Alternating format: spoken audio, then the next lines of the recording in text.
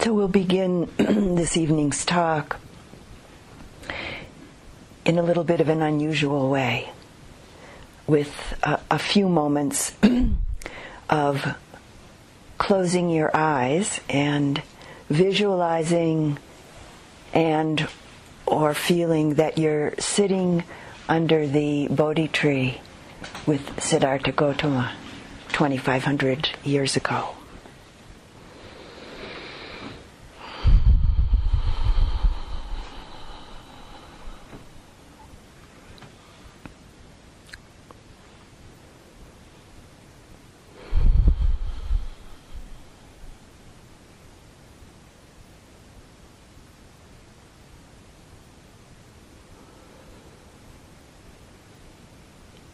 Towards the end of that long and now very famous night under the Bo tree, and after Mara, the personification of all of the dark and potentially destructive forces in the mind, had let fly the poison arrows of greed, aversion, and delusion at Siddhartha Gautama.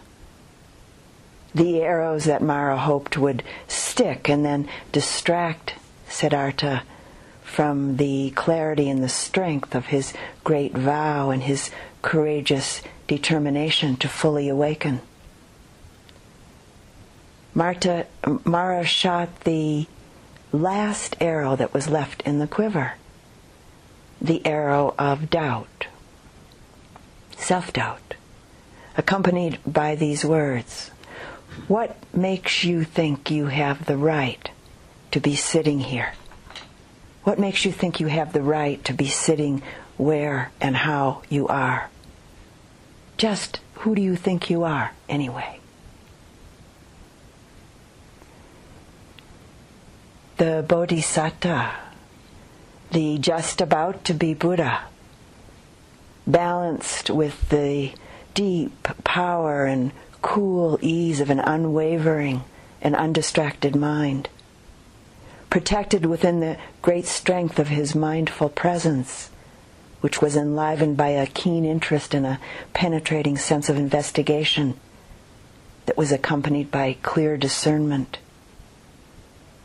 This about to be Buddha, supported by the tremendous energy of his determination and flow of an effortless effort, imbued with an enlivening and refreshing joy. Siddhartha Gautama sitting under the Bo tree that night with unshakable stability, with an evenness and balance of receptive presence as though he were an immovable mountain. With all of these qualities, these factors of mind and heart perfectly in place,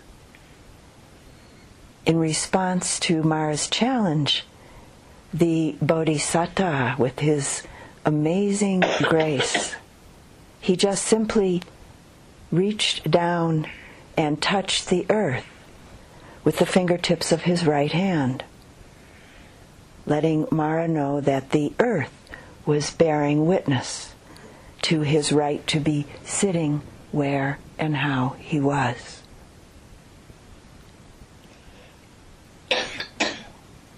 And Mara was defeated, never again to have any power over the Buddha.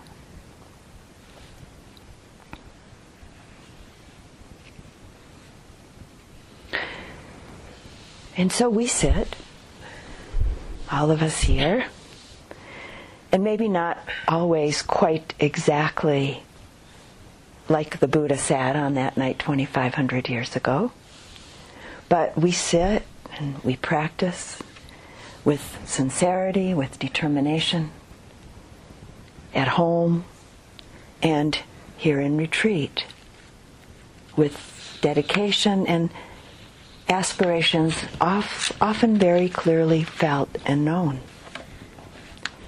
And as we practice, the particular qualities of heart and mind that were all so perfectly in place within Siddhartha that night under the bo tree, as we practice, these capacities of heart and mind continue to develop, deepen, and mature within ourselves. It's inevitable, actually, that this happens if we keep on practicing.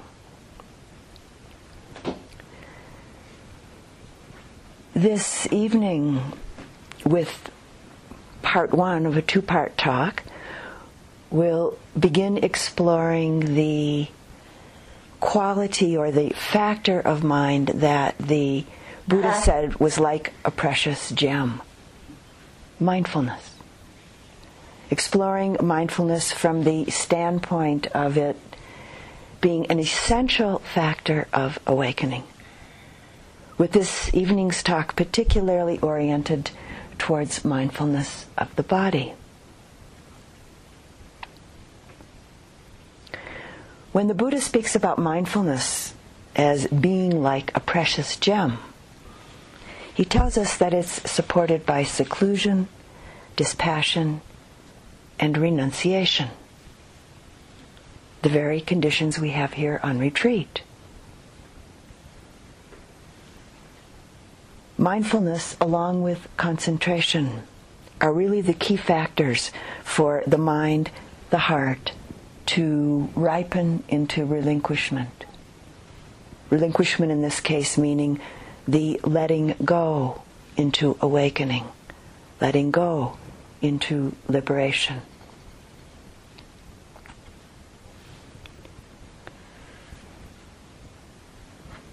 So this particular factor of mindfulness,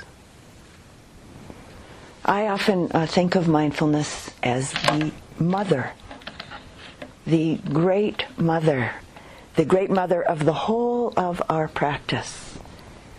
In a sense, it's the factor that gives birth, we could say, to all of the other factors necessary for awakening. And the Buddha spoke about mindfulness as being the chief. So maybe a kind of male-female way of speaking about it. We could say that mindfulness is the chief mother. And when it really begins to be established in us, it's the factor that lights up all of the inner and outer phenomena that we experience, as well as offering us the greatest protection in this life. In Pali, the word for mindfulness is sati. And sometimes that's translated as memory or to remember. And breaking that word down to remember, reconnect. To connect or reconnect to the present moment's experience of body and mind.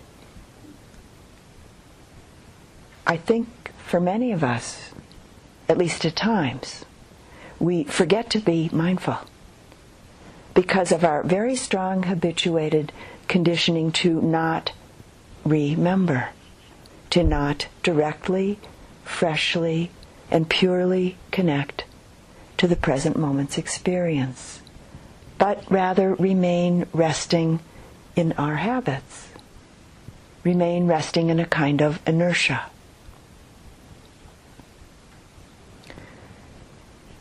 Years ago, in a Dhamma discussion with friends, one of these friends asked, "What makes mindfulness a spiritual practice?" And I think that's a very good question. And these days, a really good question, because mindfulness is a pretty common word these days. And because of its commonality, it's a good thing that it's a common word, but also because of its commonality, its common usage, some of its depth and some of its potency is dissipated. So the question, what makes mindfulness a spiritual practice? The great intimacy of mindfulness.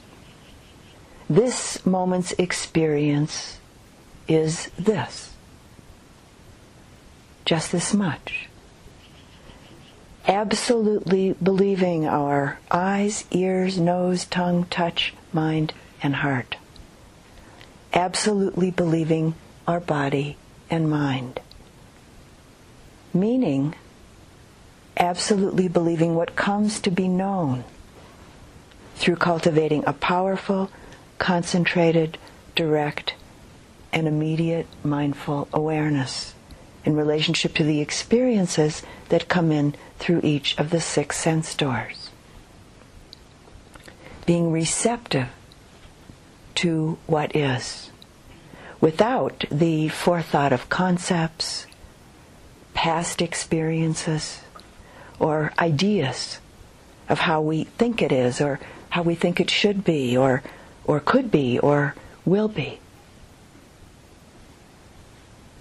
Krishnamurti said, beginning as though you don't know anything about it, and moving from innocence to innocence. In Zen, this receptive state of mindfulness is sometimes called the don't know mind. With this great intimacy of mindfulness, opening the door to understanding the truth that sometimes appears so clear and so simple that we can hardly believe it. The Buddha's mindfulness asks us to not remain resting in our habits, to not remain resting in a kind of inertia, but to really meet the experience of the moment with a fresh, connected intimacy, to come really close and see how it is.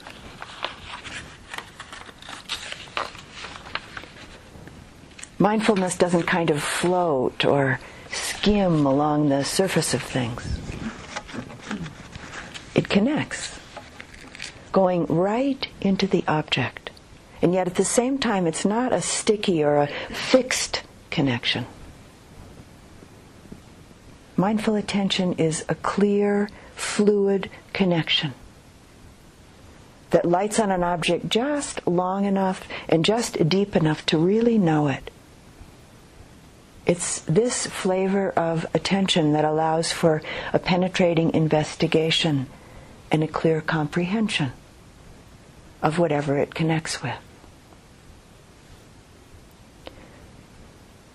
Mindfulness can be called the active aspect of awareness.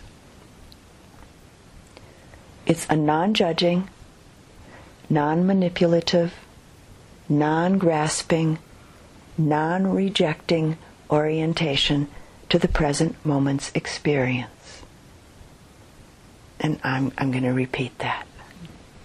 It's a non-judging, non-manipulative, non-grasping, non-rejecting orientation to the present moment's experience.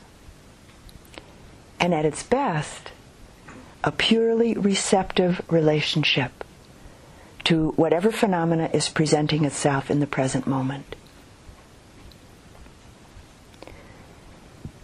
And of course we pay attention to a whole range of experience, including things that we usually do quite mechanically.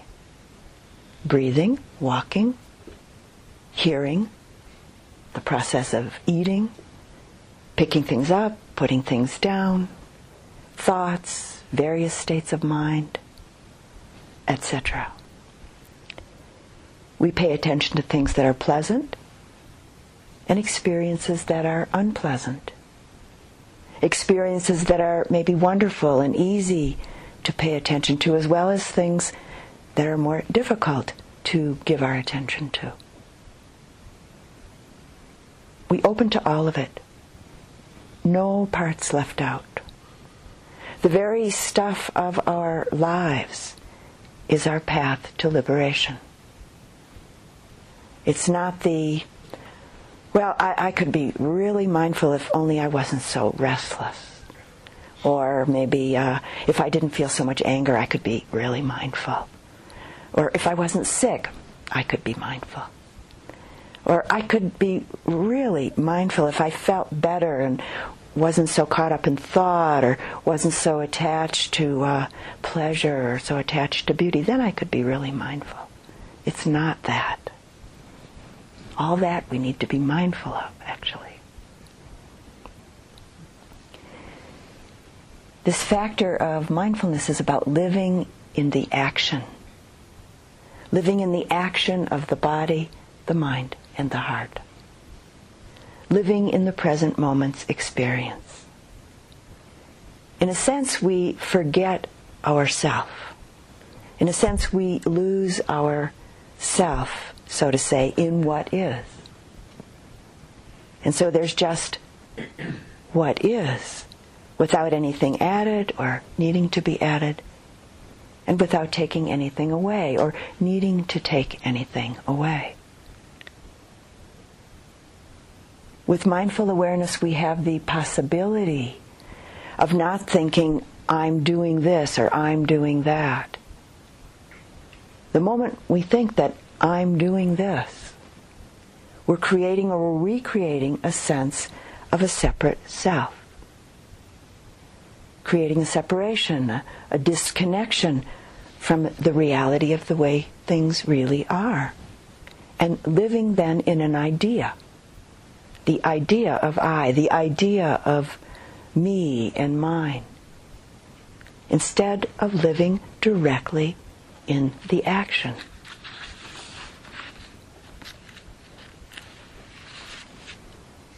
Sometimes I think of mindfulness as magic. Not the magician's magic, of course, that creates an illusion and then pulls us into that illusion, pulls us into that delusion. The magic of mindfulness and the great beauty of mindfulness is that it takes us out of the illusion, out of delusion, directly into reality. Without it, we're bound. We're imprisoned in the assumed appearance of things. And then caught again and again and again in our reactivity to these assumed, meaning not clearly seen, appearances. The result being that we unnecessarily suffer in this believed unreality.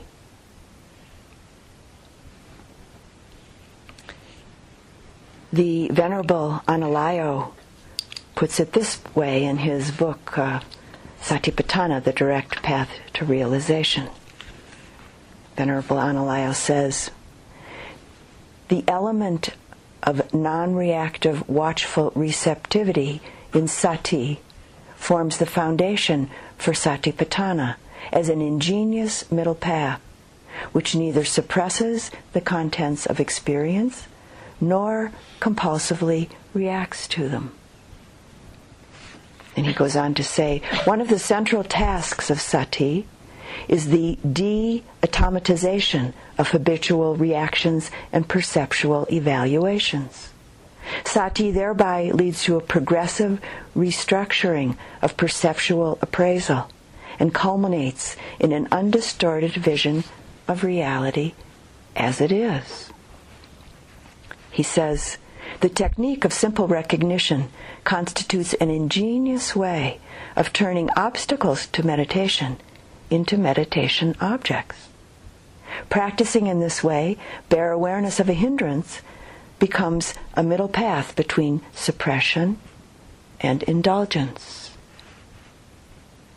Important aspects of sati are bare and equanimous receptivity, combined with a broad and open state of mind. And then he says, as a mental quality, sati represents the deliberate cultivation and a qualitative improvement of the receptive awareness that characterizes the initial stages of the perception process.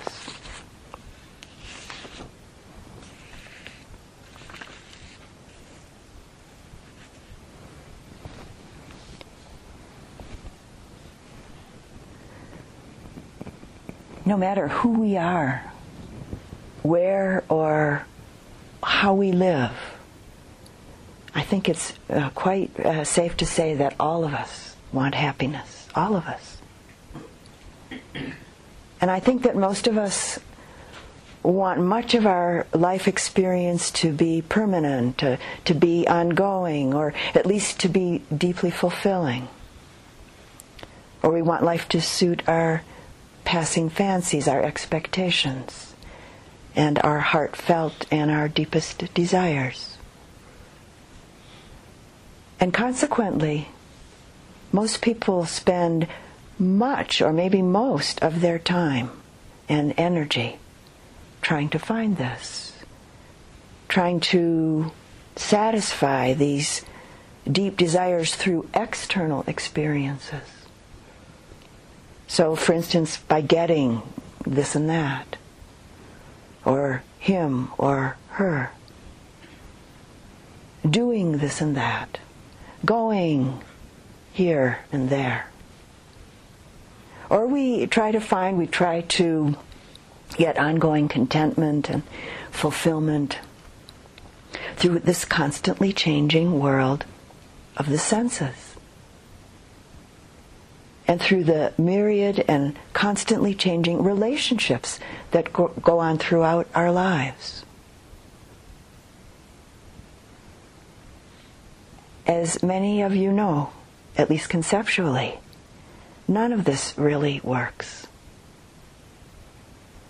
The Buddha spoke about happiness beyond our ordinary experience of pleasure. He said that happiness arises when we're mindful.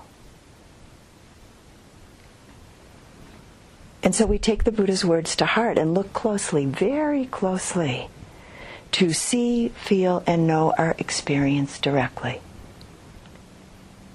Our meditation practice, as we know, cultivates mindfulness.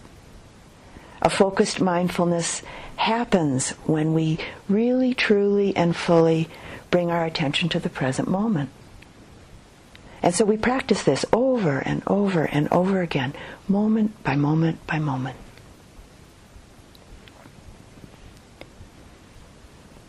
Our practice is one of deep intimacy. Really the deepest intimacy with our own experience, which as practice develops, as it expands and as it matures, it becomes an intimacy, a kind of profound intimacy with all beings, all things.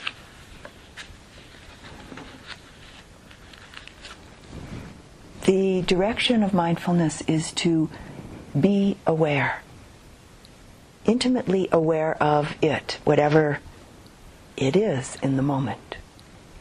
To see and know what is. To really see it, truly. How is it in this present moment? And this present moment? And this present moment? How is it? This is really the basic foundation in all forms of Buddhist practice. How is it in experiencing the eye, the ear, the nose, the tongue, touch? How is it in experiencing the mind? How is it really? Not what you hope it is or not what you want it to be, or imagine it to be or don't want it to be.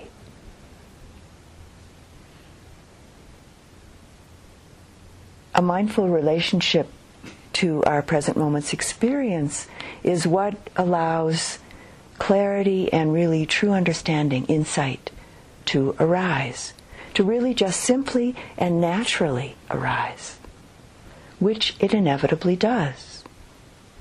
We don't need to do anything to make it happen. The truth is actually not very far away at all. It's right here, ever present, immediately close, and always and everywhere, right here, right now. And it's really our greatest protection.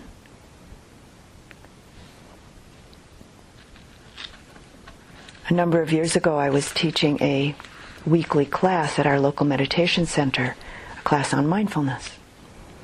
And at the beginning of each class, once a week class, students would come in and share something from their week, experience from the week in relationship to what we were talking about and looking at and studying in our class. And one evening, one of the students came in, and she said that morning she had been watering her garden. And she said, although she'd watered her garden hundreds of times before, that morning it seemed that she was watering her garden for the very first time. And then her mind kind of took a leap, and she said to all of us, how have we survived so long without being mindful? Terrible things are decided and done when mindfulness isn't present. And that was really quite something to take in from her that evening.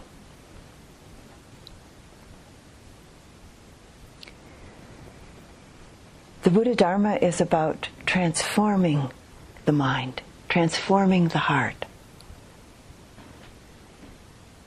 In fact, if we're not bringing our full attention to the present moment, if we're not mindful, we're living at a distance from experience, living at a distance from life itself, really, which just, in fact, keeps the circle, the reactive cycle of conditioned habit patterns going round and round and round. We're kind of living like our computers. You know, you push the button and out comes what's already in there. When our buttons are pushed, if we're not mindful, out pops the conditioned patterns, out pop the conditioned reactions.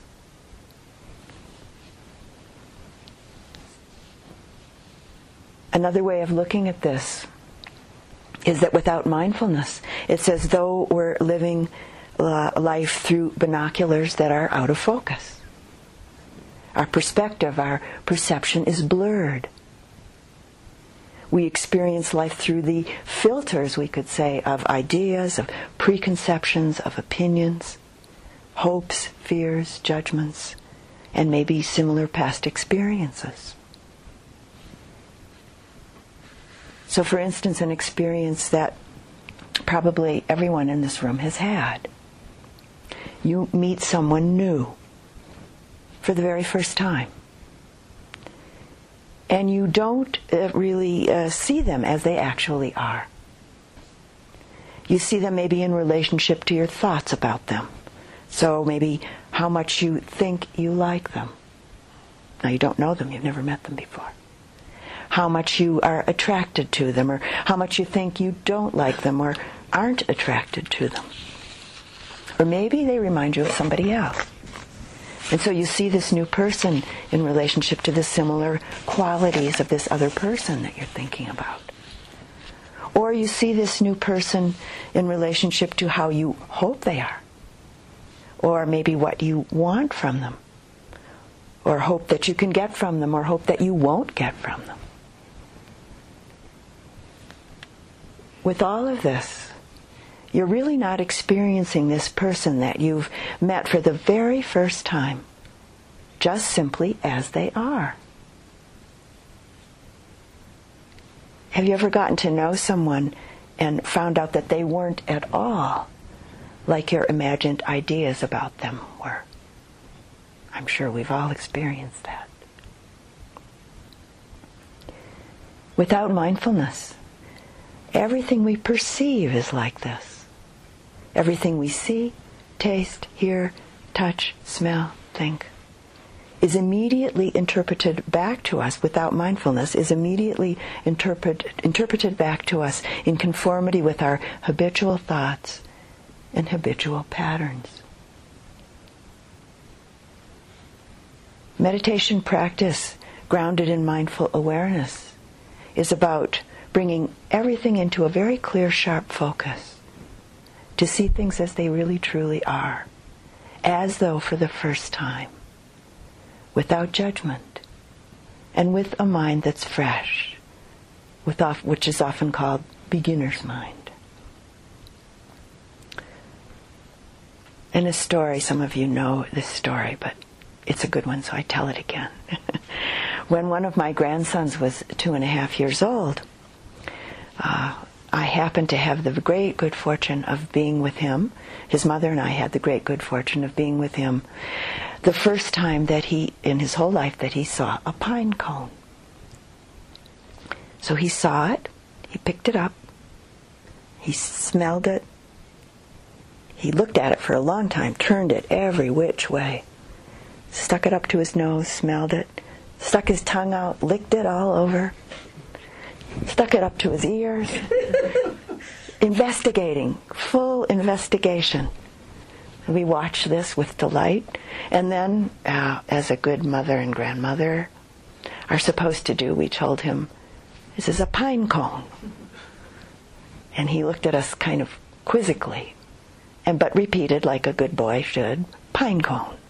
And then forgot about it and went back to his investigation, his very direct experience of pine cone. This fresh, open beginner's mind. Something I've never forgotten. It was a great teaching. And this is an attitude of mind that we can learn, or maybe relearn, to bring into our life as a whole. And it's transformative. It's transformative and potentially deeply healing.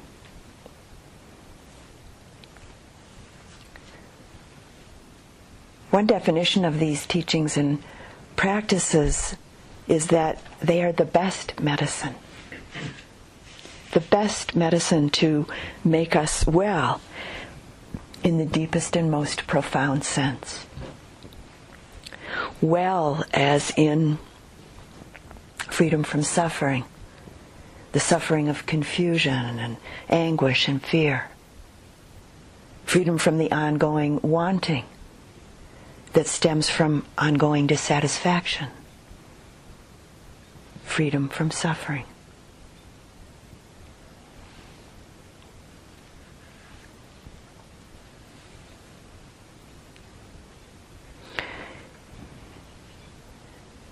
There are 4 domains of mindfulness, or 4 ways of setting up or establishing mindfulness in the here and now.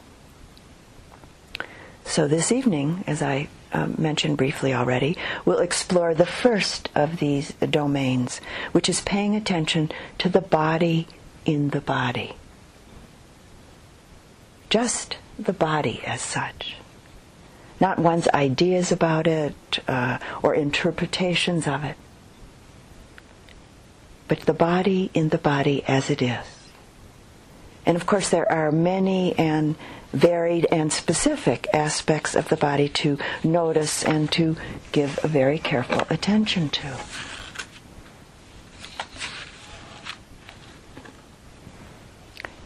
As everyone in this room is well aware of, one of our primary practice orientations to the body is mindfulness of breathing. The rise and the fall, the action of the breath. And I have to say, because I think that sometimes there can be some misunderstanding about this. Breath as an object of mindful attention is not just a beginner's instruction, not just a beginner's way of practicing. The development of the mind and the understanding that's accessible through mindfulness of breath is potentially profound. In making the rising and falling movement of the breath in the belly a basic ground of a concentrated and mindful attention, I personally have at times been deeply grateful and at times even awed at the depth and the breadth of the purification of the heart and the mind and what comes to be known and seen and understood, with a simple and careful attention to the direct experience of breath.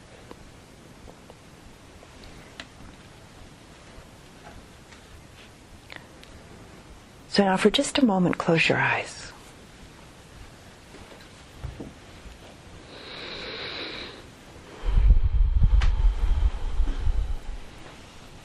And let the attention drop into the breath. Mindfully absorb into the rising and falling in the abdomen. Mindfully absorb into this rising and falling without any self, or with as little self as possible.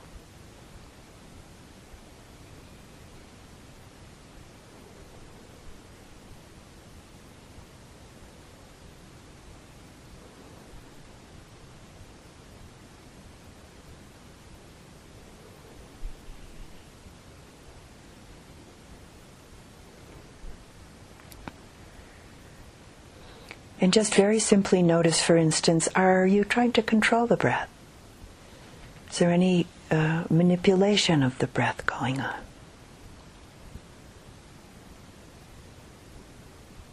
Maybe not, maybe so.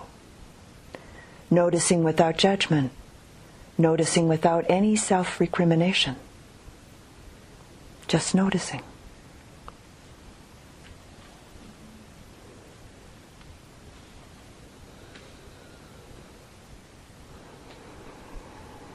And without pride as well.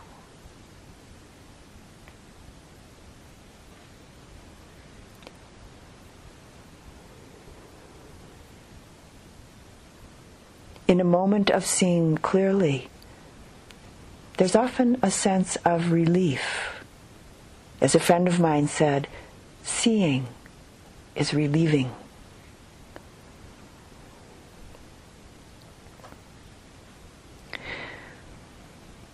We might at times particularly notice each breath, each rising and falling, very directly. Notice it as movement, noticing it as a sensation, maybe as a vibration in the area of the body where we connect with the direct experience of the rising movement, for instance. Maybe noticing it right when it begins and staying with it all the way through to its end. And maybe actually noticing the ending, the cessation of the experience.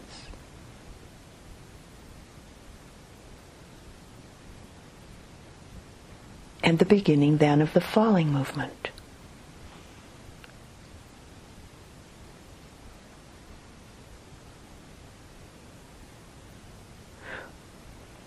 Or we may notice the in and out or rising and falling itself in a very simple way. Basically just this, which tends to cultivate an increasingly quiet and tranquil and peaceful breath, as well as an overall body-mind calm and tranquility.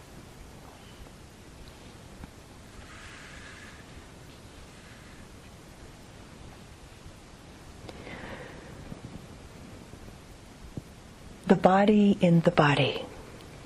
Mindfulness, for instance, now of the 4 postures. Not our ordinary, everyday, quite casual way of noticing our bodily activity, but a closer, more intimate, more ongoing and careful attention to the body in every position. Standing, sitting, lying down, walking, and the various movements of the body in getting up and down, flexing and extending the arms and the legs, turning, lifting and carrying, and even bringing mindfulness of the body in the body to the experiences of falling asleep and waking.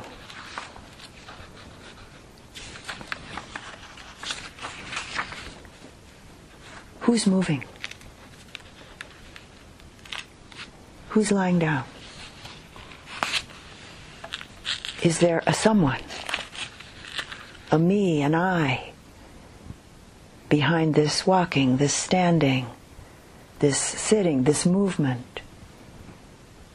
Beginning to see the postures and the movement of the body just as it is in itself. Can standing be known just simply as standing? Sitting as just simply sitting? Walking as just simply walking? Without the layer of I am, or the internal feeling of this is me walking or sitting, or etc., etc.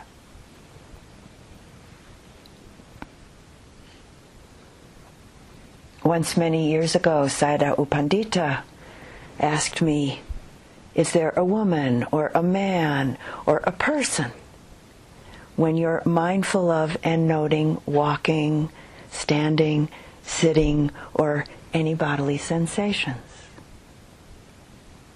And for just a brief moment, I was really caught by the question, which in retrospect I think was a kind of test of my practice at the time.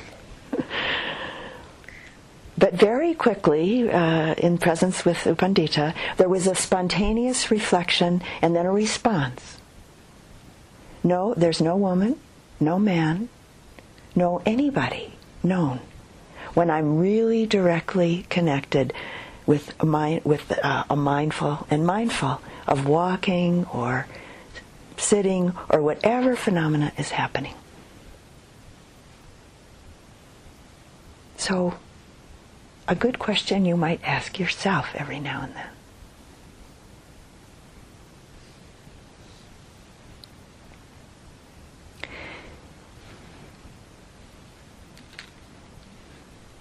And maybe through the great intimacy of mindful awareness of the body in the body, and as you slow down more and more, you may begin to notice the ongoing flow of conditions that every single moment of experience arises out of.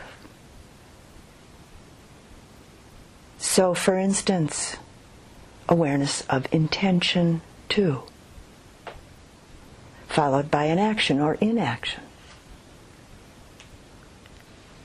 In the intimacy of mindfulness, we might begin to notice where the energy of intention, volition itself begins, where it starts from, and how it feels in our body. I don't, in some independent, mysteriously isolated way, stand or not stand or sit or lift an arm or take a step. It's not mysterious or isolated.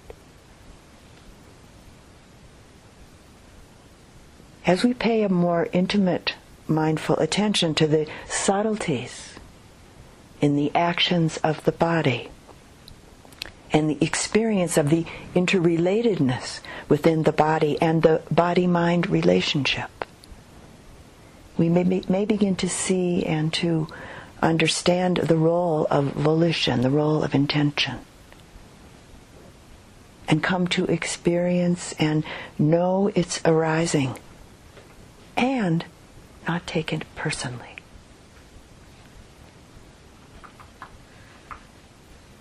As this aspect of awareness of the body in the body blossoms, there's a very natural, non-conceptual, intuitive understanding of the subtler causes of suffering that begin to take hold, which can open our heart to an unimaginable expanse in relationship to all beings.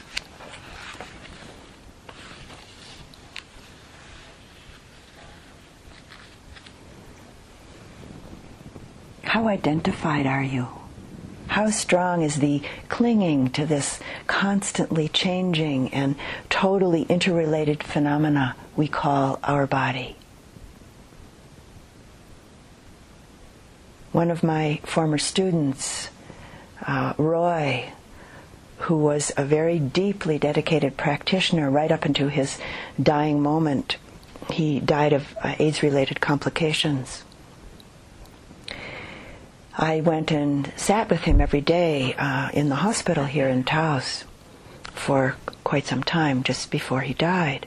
And one afternoon, as I was there with him, and he was lying in his bed, there was not much left of his body at that point. He stretched his arm up overhead, and he turned it very slowly, looking at it very carefully, very intently, very mindfully, turning it around and around and around. Great interest, great mindfulness. And then he said in a very cool and very odd way, all he said was, "Wow."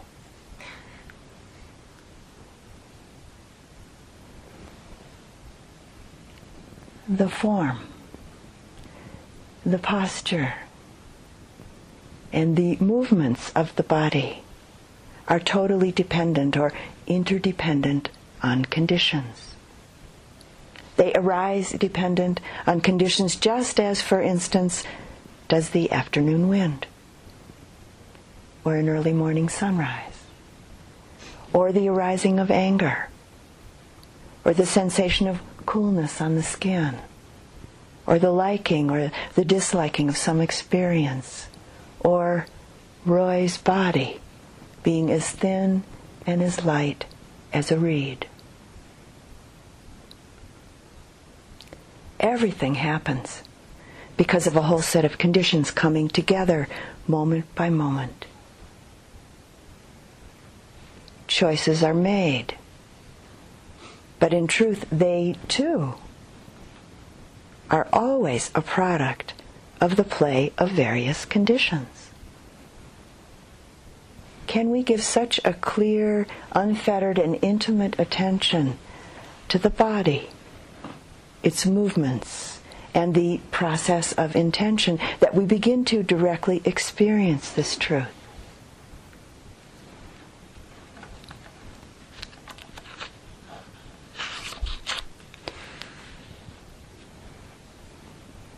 The next establishment or domain of mindfulness of the body as a body that the Buddha suggests, actually it's not really a casual suggestion. He never sort of suggested anything casually, but really a direction from the Buddha is giving attention to the parts of the body.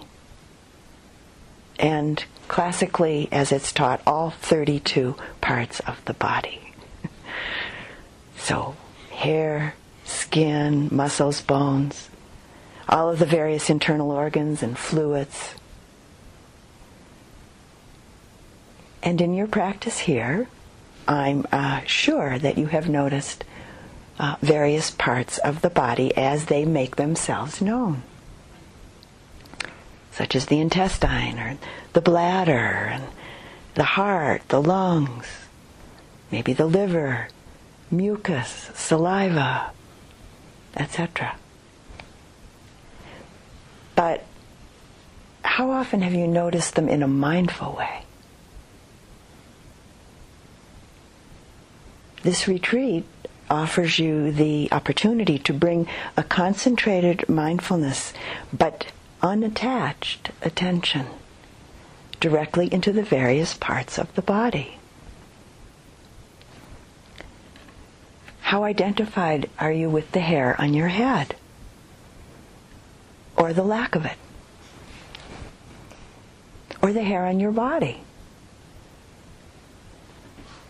How do you attend to the experiences of your intestine and the digestive processes therein?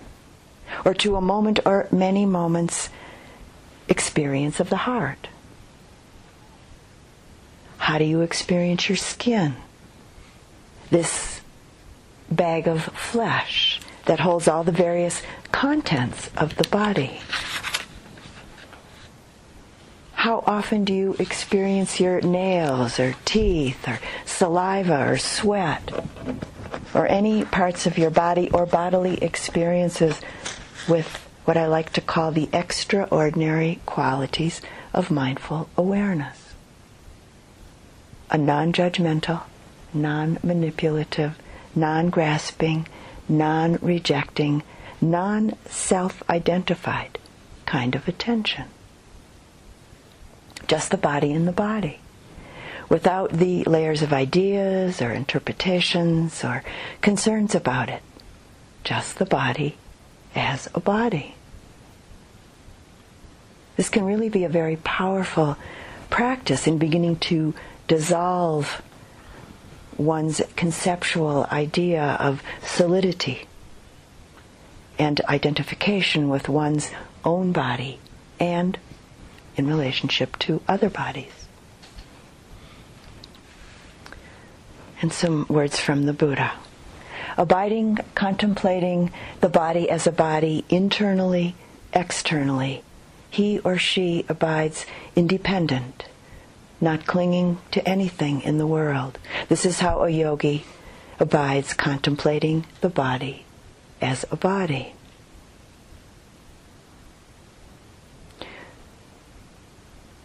So just consider for a moment, how do you identify yourself?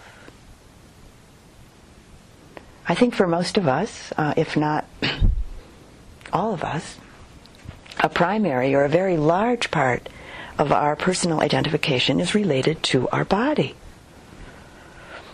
We identify ourselves in good part through rupa, which is the Pali word that translates as material form or materiality. So considering this for a moment in relationship to yourself. I'm a woman, or I'm a man.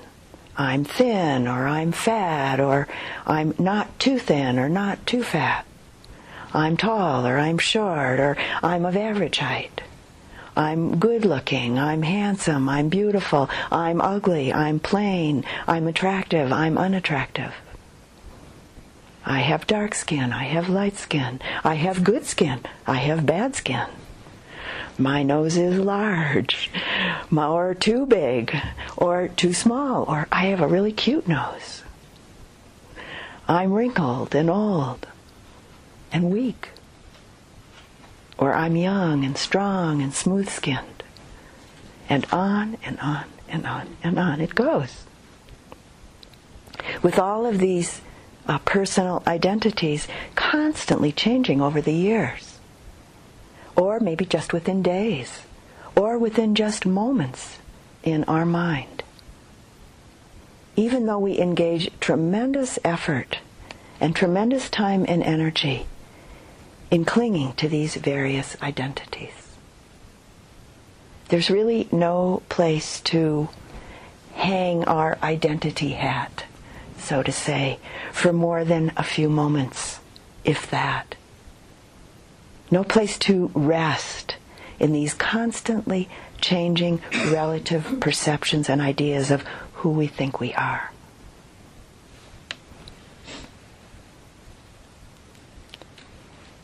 In relation to this, one aspect of mindfulness that can be established in the body is related to the fact that our bodies are essentially no different than any other form, no different than any other rupa. Our human form is of the same elements as any other and every other form. Nothing more, nothing less.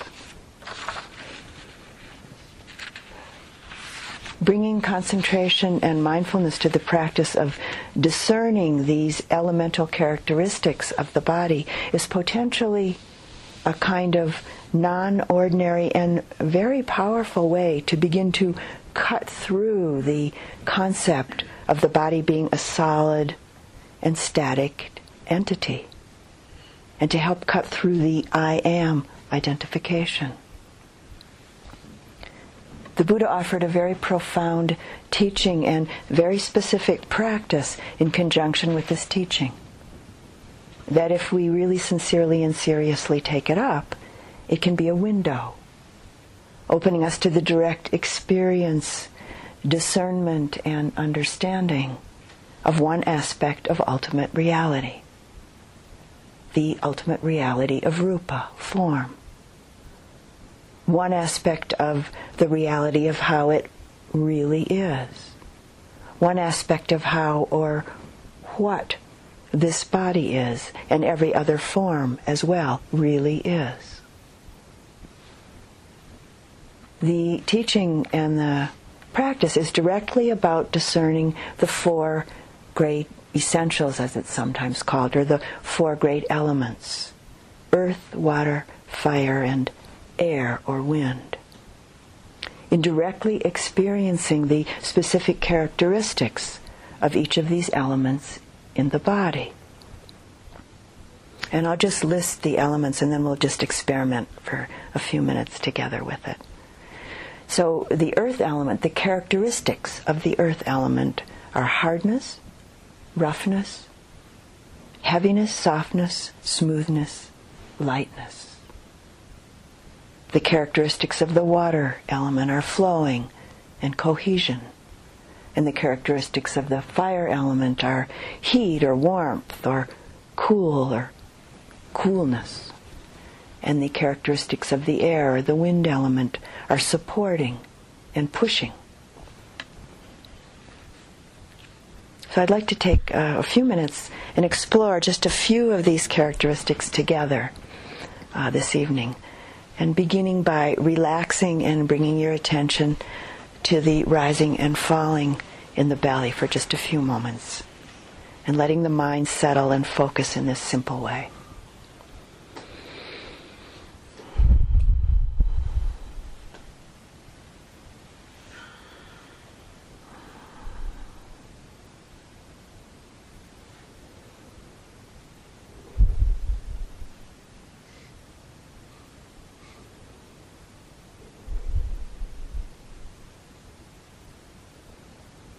And we'll start with pushing.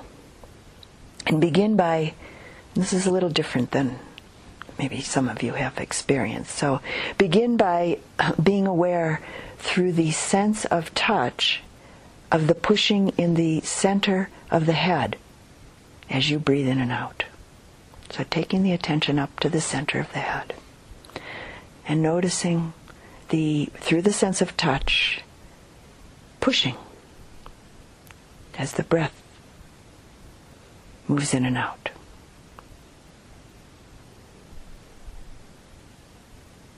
It's subtle, but discernible.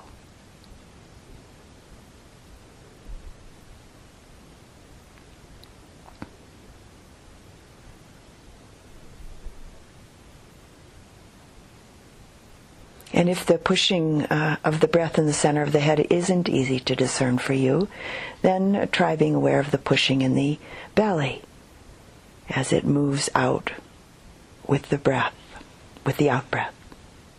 Or the chest as it expands with breathing in.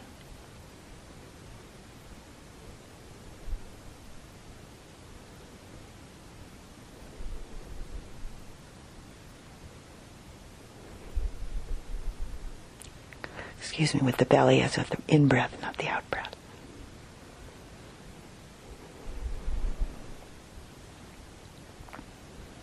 Discerning pushing. Wherever there's movement, there's pushing. When you can discern this characteristic of pushing, let your attention really concentrate on it for just a brief moment until it becomes very clear in your mind.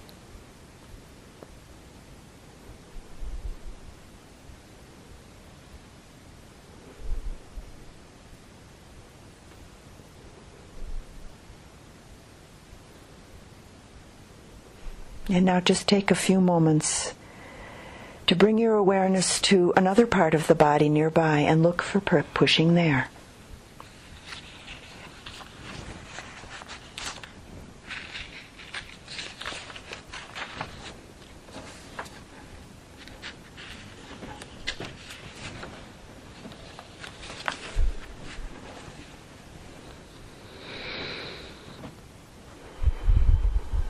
And this can be done, of course, again and again in various parts of the body, until wherever you place your mindful attention in the body, you can easily see and know pushing. In some places it will be quite obvious, and in other places it'll be very subtle. but is present everywhere throughout the body.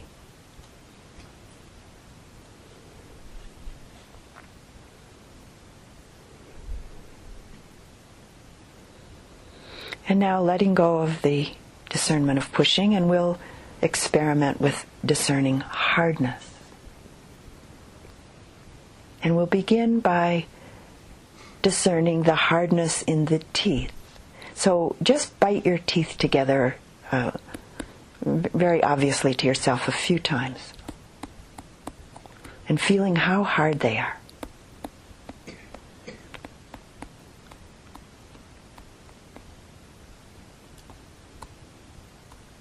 And now relax your bite and feel the hardness of the teeth. They might still be touching, but you're not biting down. Feeling the hardness of the teeth.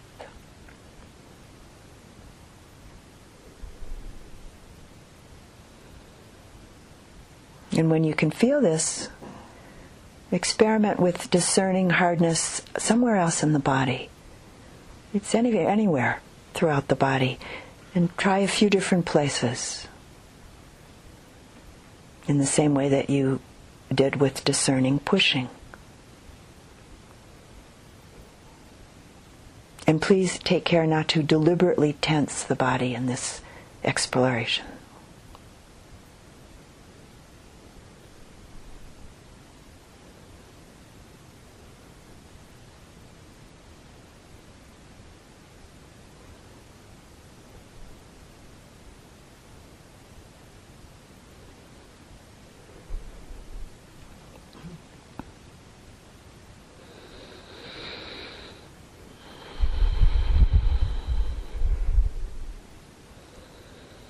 And now letting go of the discernment of hardness, and we'll move to softness. And to begin, gently press your tongue against the inside of your upper or lower lip to feel its softness.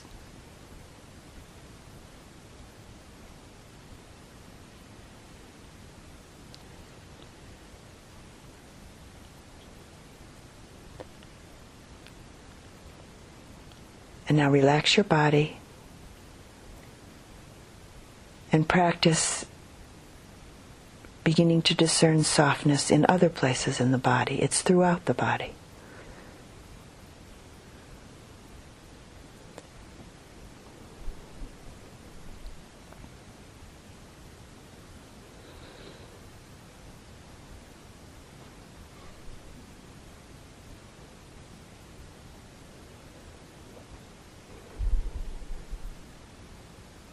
And if you lose the knowing of softness, you can go back and press with your tongue again inside your mouth, and then let go and discern softness elsewhere in the body.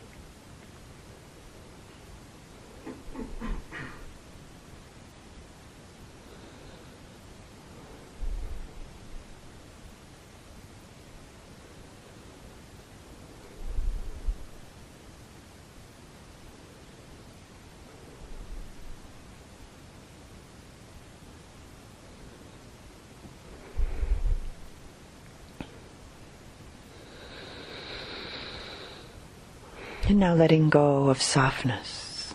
I know we're going quickly. You can go back to it at any time, another time. And we'll look briefly at heat or warmth, usually quite easy to see and to know. Heat or warmth throughout the body.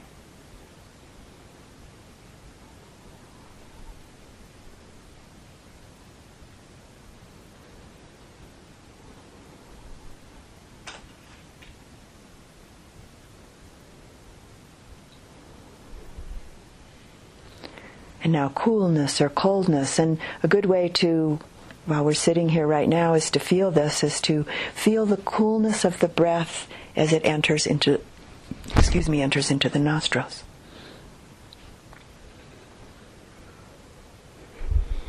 The sensation of coolness there. And then begin to discern coolness or coldness throughout the body.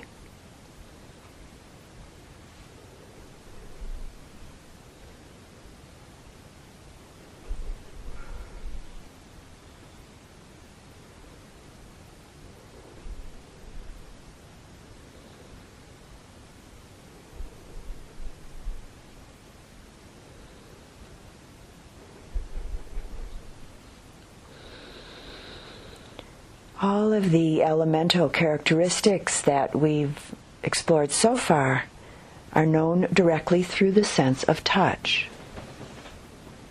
And the next two characteristics that we'll just briefly look at are to some degree known by inference as well as through direct experience. And these are flowing and cohesion, the characteristics of the water element.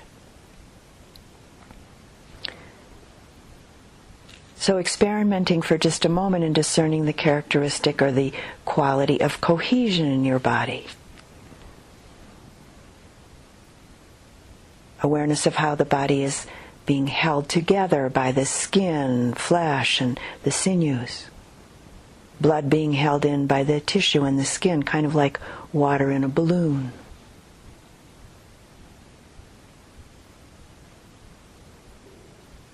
Maybe you can have some felt sense of this.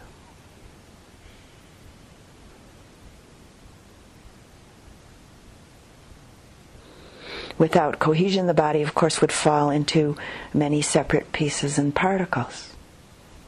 The force of gravity, which keeps the body stuck to the earth, is also cohesion, which actually may be very easily and clearly discernible at times.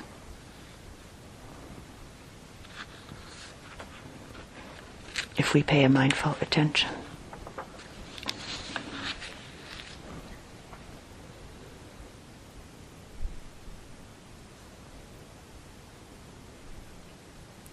And if cohesion still isn't clear experientially, then you can pay attention just to the qualities of pushing and hardness.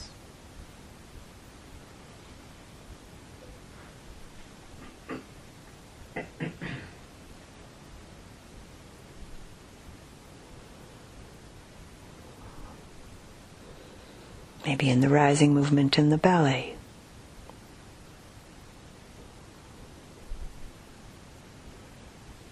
And eventually you may feel as though this whole body is kind of wrapped up in the coils of a rope.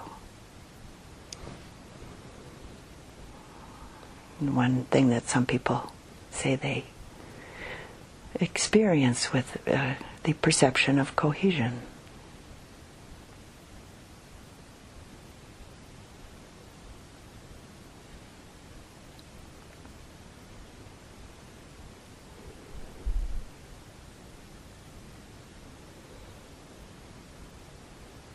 And now just let this exploration go.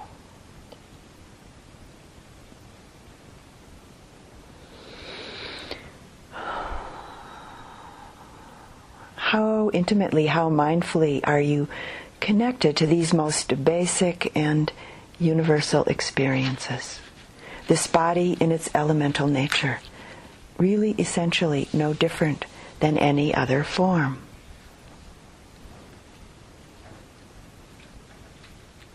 The last instruction from the Buddha in relationship to this first establishment of mindfulness is the contemplation of the stages of decay in a corpse. And maybe seemingly not something we have much of an opportunity to do in a retreat setting such as this. But the truth of the matter is that there are many kinds of corpses around to observe in a place like this. The possibility of insects, maybe birds or other creatures, and certainly the corpses of plants and trees and leaves and flowers.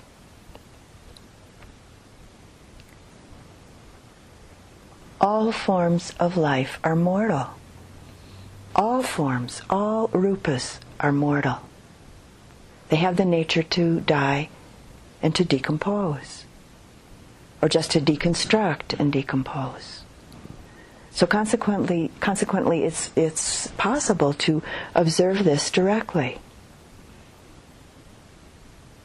I've been in retreat myself in various places over the years, and at times quite purposefully observed the dying process of flowers and grasses,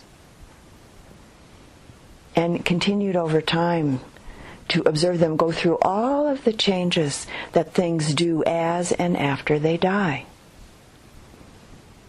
And once when I was on a retreat with a few friends on Cape Cod in Massachusetts, where we rented a house on the shore of the ocean for a couple of months to practice together, I had the great good fortune, or maybe it's only good fortune in the world of Dhamma practice, but I had the great good fortune to come upon a dead seal that was lying on the beach. And so every single day for a month, I walked down to that body and I sat with it for a while, every day, observing and letting in the process of decomposition and decay, which in this particular instance was happening quite quickly, because it was being helped along by the many seagulls who found the seal's decaying flesh to be very delicious food. This daily practice during that month-long retreat was really a heart-mind changing experience for me on many levels.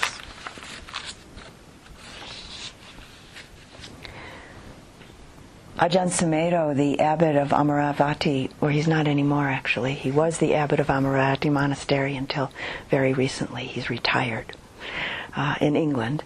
He's the senior Western monk in the Thai forest tradition of Ajahn Chah. He tells about a time that he was living in the monastery in Thailand, and he asked if he would be able to spend part of a day practicing in the city morgue. And because he was a monk, the authorities let him go in, though he said they were quite reluctant to do so. He said that all of his sense doors, which included his conditioned mind, were fully challenged, or actually he said fully assaulted. He said that the first thing that hit him was the smell. He said which nearly drove him to run out the door. But he just stayed very mindfully present. And he said little by little it became tolerable, and then it became just a smell, just a scent. He talked about his long-standing and very deeply embedded assumptions regarding this package of the human form being completely undone in his mind and heart as he took in the various stages of decay that were all around him. And he mentions that at one point he looked up on the ceiling and saw all sorts of parts, as he put it, which he found at first quite puzzling. And then he quickly realized that the bloated body that was right in front of him could explode at any minute, which he said he very dearly hoped it would not. And it didn't. He said that when he went back out onto the street after this experience, he saw people in a very radically new way and with a radically wide open heart.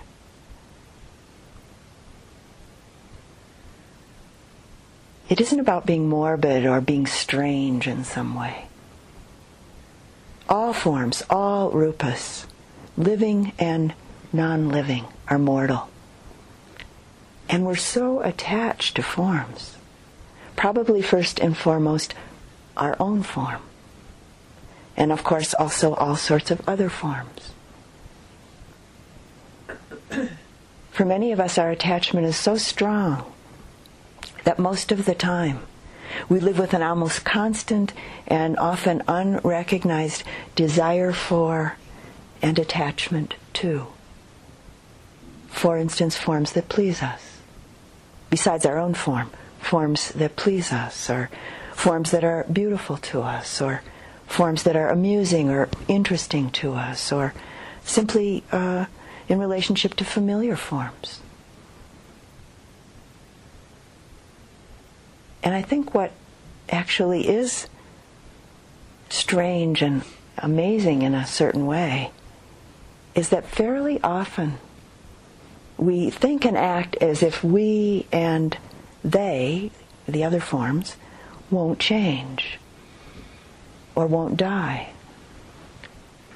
which if we really begin to see this habitual way of thinking and acting very closely, if we see it closely, we find that in fact it produces an almost constant state of subtle or not so subtle tension and stress in our body, our heart, and our mind.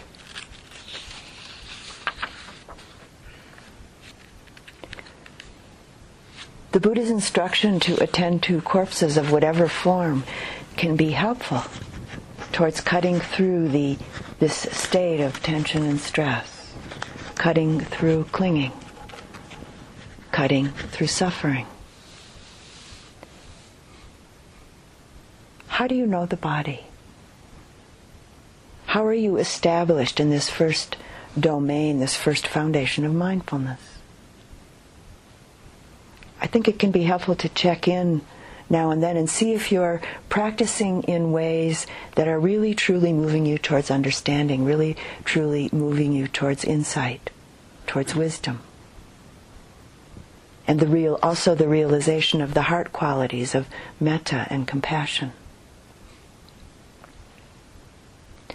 Practice that's subtly or maybe more overtly rooted in wrong ideas, maybe rooted in misconceptions or misperceptions, can become quite deeply rooted in the mind and accompany us along the way of our practice for many years.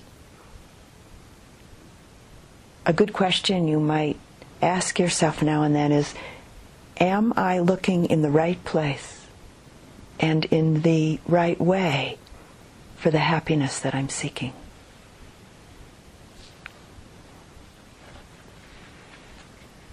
Mindfulness is kind of like a treasure hunt. And within the framework of practice, we find the way.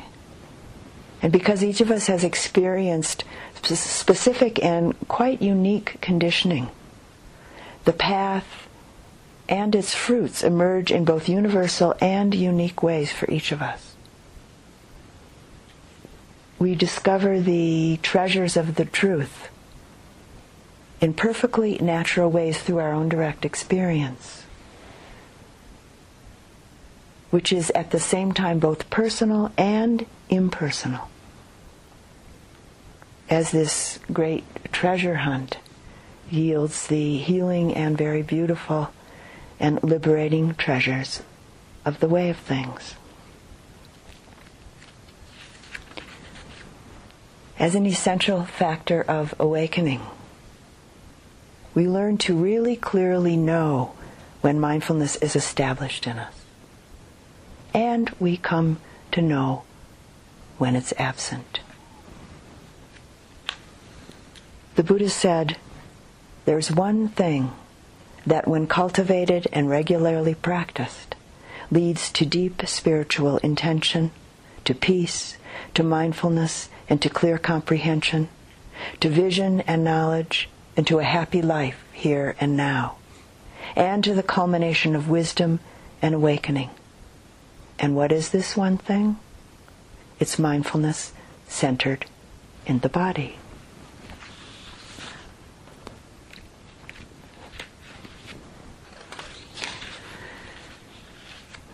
In closing the talk this evening, I'd like to read a wonderful and what I find inspiring instruction from the Buddha that we actually can offer ourselves anytime. It's called A Single Excellent Night, and it's from the Majjhima Nikaya, Sutta 131. In case you're interested to look it up. Let me not revive the past, or on the future build my hopes. For the past has been left behind, and the future has not been reached. Instead, with insight, let me see each presently arisen state. Let me know that and be sure of it, invincibly, unshakably. Today the effort must be made. Tomorrow death may come. Who knows? No bargain with mortality can keep him and his hordes away. But one who dwells thus ardently relentlessly, by day, by night.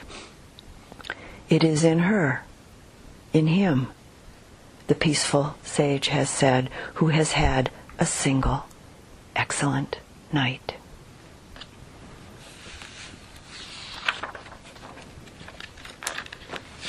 And let's sit together silently for just a moment.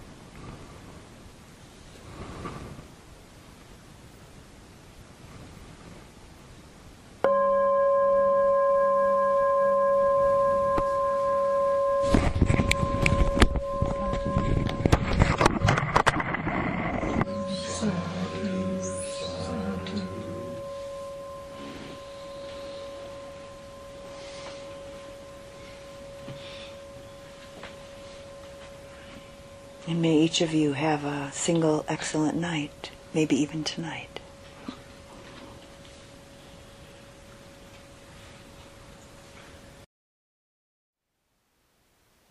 Thank you for listening. To learn how you can support the teachers and Dharma Seed, please visit dharmaseed.org/donate.